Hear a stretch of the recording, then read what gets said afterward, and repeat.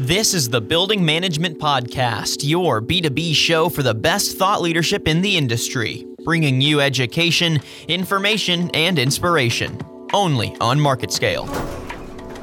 As people become more comfortable in the home building automation space, they want to be able to take this commercial as well. So that regardless of the ups and downs in the stock market, if these manufacturers, these plants, and these entities want to stay open, they need water. Hello and welcome to the Building Management Podcast. I'm your host, James Kent. And today the topic of conversation is dehumidification. No one enjoys a humid day, but no one likes humidity less than a builder. High humidity levels can increase the dry times for drywall, paint, plaster, fireproofing compounds, adhesives, masonry, cement, and other key building materials. Add it all together and you're looking at cost and time extensions to your building project. Joining me today on the podcast is Ryan Cregan. Ryan's a business development specialist at Polygon US. Ryan, welcome to the podcast. Hey, James. Thank you so much for having me. I'm happy to be here. Great. Now, Ryan, you reside in the San Diego area, correct? That's correct. I've read about San Diego experiencing rising humidity levels, and this has got to be a builder's nightmare, right? So tell me, what are you seeing out there? Well, traditionally, San Diego and the Southern California market has always had the longstanding perception that it's a dry climate, mostly because when you walk outside, unlike Florida or Chicago summers, you don't have an immediate blast of humidity. You don't start to sweat. The dew point's relatively low compared to other areas throughout the U.S. However, San Diego, if you look at historical weather data and key indicators like relative humidity and grains, if you could actually see moisture in the air, it's one of the wetter climates. And that lends itself to challenges that you mentioned earlier that builders are facing.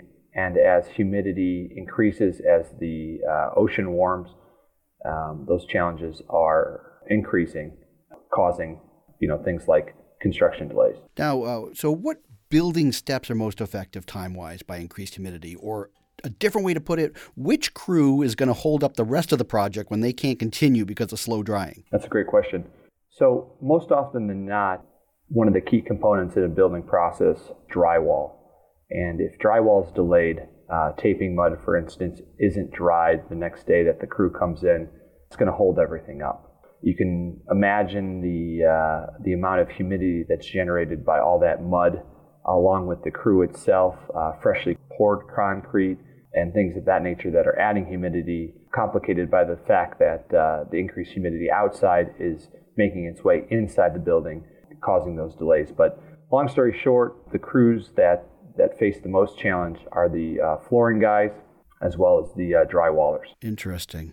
So what method can builders turn to, right, to effectively increase these dry times? Well, typically in the past, builders have looked at the old school method, which is heat. Now, heat has always been used in the construction industry, not so much out here in Southern California, but in other cooler climates, like where I'm from, Chicago, where the winters are pretty extreme. But people have always turned to construction heating as a resource to help raise the temperature within the building, which essentially lowers the relative humidity. As the air heats up, it's able to hold more moisture, lowering the relative humidity. However, heat's not an efficient approach when it comes to accelerating dry times in drywall or removing moisture in concrete. The most efficient way to do so would be desiccant dehumidification. Different from heat in the sense that it actively removes moisture in the space. So desiccant dehumidification works by basically taking the moisture that's in a space, collecting it in the desiccant wheel, and then in most cases either exhausting it from the space, or if the unit, the desiccant dehumidifier, sits outside, that wet air will be exhausted into the atmosphere, delivering a very, very dry airstream into the building, and in most cases with a little bit of heat, which helps the dry times. For a typical building project, how many desiccant dehumidificators do they need? So it really depends on the square footage. Things like square footage, what's being introduced into the building. For instance, if it doesn't have a full exterior skin, we have to account for the moisture that's permeating into the space. People actually emit moisture as well. So if you have a bunch of people walking around in the space doing normal construction activities, you have to account for them. If there's freshly poured concrete, or they're laying down gypcrete, or they're mudding and taping extensively, we want to account for that. So really, it just depends on the size of the space, volume, and what other activities are happening throughout the building. But the nice thing is we're able to come evaluate a site and then engineer a specific solution, provide a budget, and then deliver that solution specifically to that project. Now, are there different types of desiccant dehumidifiers needed for the different types of building areas? If you're doing drywall versus the concrete, or is it the same type of dehumidifiers? It's all the same approach, but when it comes to drying concrete versus using desiccant dehumidification to, say, accelerate drywall or manage millwork specifications, it's a little bit different approach.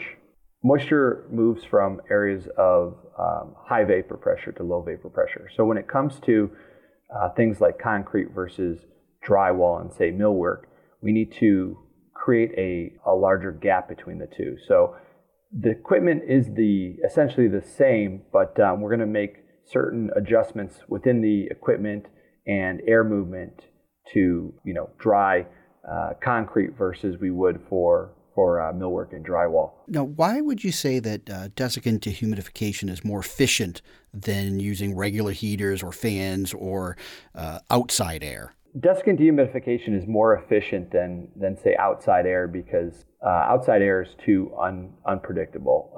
Southern California in general, San Diego, and other areas of Southern California are basically microclimates. So the closer you get to the water, the more moisture tends to be stagnant in the air.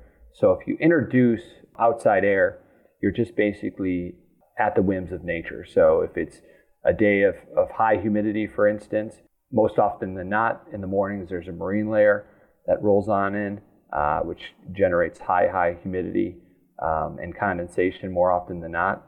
So if you're using fans or high volume blowers to introduce outside air, you're basically taking what Mother Nature's giving you, which is high humidity, and blasting it into the building. The reason that desiccant dehumidification is better than heaters is the sense that twofold. When you use a construction heater, more often than not, you're going to use propane as a heat source, or sometimes natural gas as a heat source. Other than electric, those two sources generate moisture through combustion. So if you're using a tube heater, for instance, to help dry or increase the temperature within your building, those sources of heat are generating humidity that's then pushed back into the building. So you may have a higher temperature and a lower relative humidity, but the actual moisture that's being created by these heaters is a detriment to the drying process. Yeah, it's like you have to work twice as hard because it's drying and then it's adding it back into the equation. Yeah, so if the concrete was drier than the air that's being produced by the heaters, that moisture is going to seek that dryness in that concrete and go back into the concrete. So you could actually increase your moisture levels within your concrete.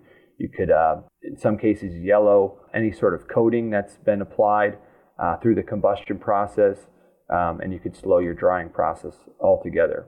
The reason that desiccant dehumidification is so efficient is you've got that impregnated wheel. It's a titanium wheel that's impregnated with desiccant, the same stuff that you get in new shoes, and it's actually removing the moisture from the space versus, in some cases, adding moisture back into the space. Now, what kind of cost considerations is the builder looking at to bring desiccant dehumidification into the equation? Well, we always recommend engaging someone like ourselves early on in the building process. Here in Southern California, most builders will put an allowance in their specific budget, so that way if they have to utilize a temporary climate control system to manage dry times or remove moisture in concrete or manage a millwork specification, they're able to do so. There certainly is an additional cost, but based on the savings that are generated from the temporary climate control equipment versus something like a liquidated damage or a hampered relationship with a customer because they haven't delivered the product in time. Students can't get into their dorm in time because the building's not ready. A high-end hotel can't occupy its rooms in time because the building's not ready. The costs certainly do not outweigh the benefit. Now, do you have any examples of solution that you've been able to provide for a customer? We just completed a project not too long ago in downtown San Diego. It was a higher-end hotel project where the customer was experiencing lagging drywall mud dry time. So it was causing delays throughout the schedule because they would show up on site and the drywall wouldn't be ready to continue with. So they couldn't, basically were holding up all other trades trying to work around the lagging dry times. We initiated and we basically walked the job site, came up with an approach that met the available power on site, and delivered some desiccant dehumidification that helped to take their 3-day dry times and turn it into an overnight dry time. Yeah, and then, when it comes to building costs, talking, 2 days, that's a lot. And that can be a lot of money in cost overruns. Sure, absolutely.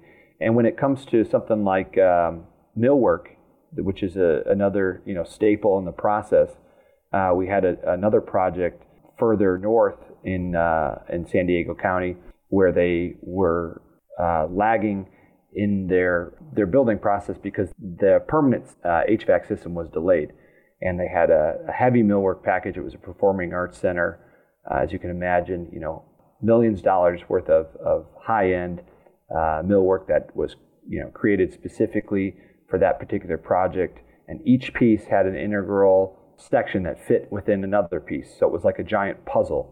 And they couldn't install this high-end millwork because the millwork provider was hitting them with a letter saying, hey, you're not meeting our specifications to install, so if there's any warranty issues, it's on you. And B, humidity fluctuated from daytime decent levels of humidity because as temperature increased, the humidity leveled off, but then the nighttime lows when everybody was gone was killing them and causing potential high fluctuations in humidity from day to night. And they couldn't successfully install that material. So they were being delayed both by the permanent system and by not being able to install. So we walked the job, designed a solution to manage that millwork specification, and they were able to continue on with the installation and finish the other trades surrounding the millwork. Well, that's the thing with these building projects. It's a carefully orchestrated ballet, and if one part isn't ready, other parts can't go on. Correct. So as we wrap up, is there anything else about desiccant dehumidifiers that we haven't covered that you think a listener should know? Desiccant dehumidification is essentially a clean airstream that we're delivering into the buildings. In other words, if you're building, higher education or certainly healthcare, and you're worried about delivering a healthy building to your customer,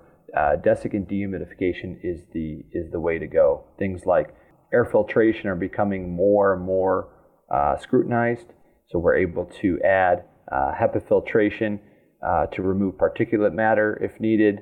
There's things like remote monitoring systems. We have a product called Exacta Remote Monitoring that can install wireless probes that communicate to a cloud that will register and monitor temperature, relative humidity, things like carbon monoxide, particulate dust, and other things to enable the builder to be smarter about the health of their buildings. It's an overall service that's increasing in the Southern California area due to the increased humidity, and it's something that someone should certainly evaluate to help things like reduce those schedule delays and deliver an overall healthier building. Oh, that's fantastic.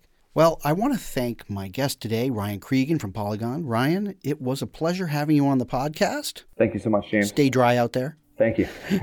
And thank you for checking out this podcast. For more podcasts like this one, go to marketscale.com and visit our building management specific vertical and subscribe to our podcasts on iTunes or Spotify.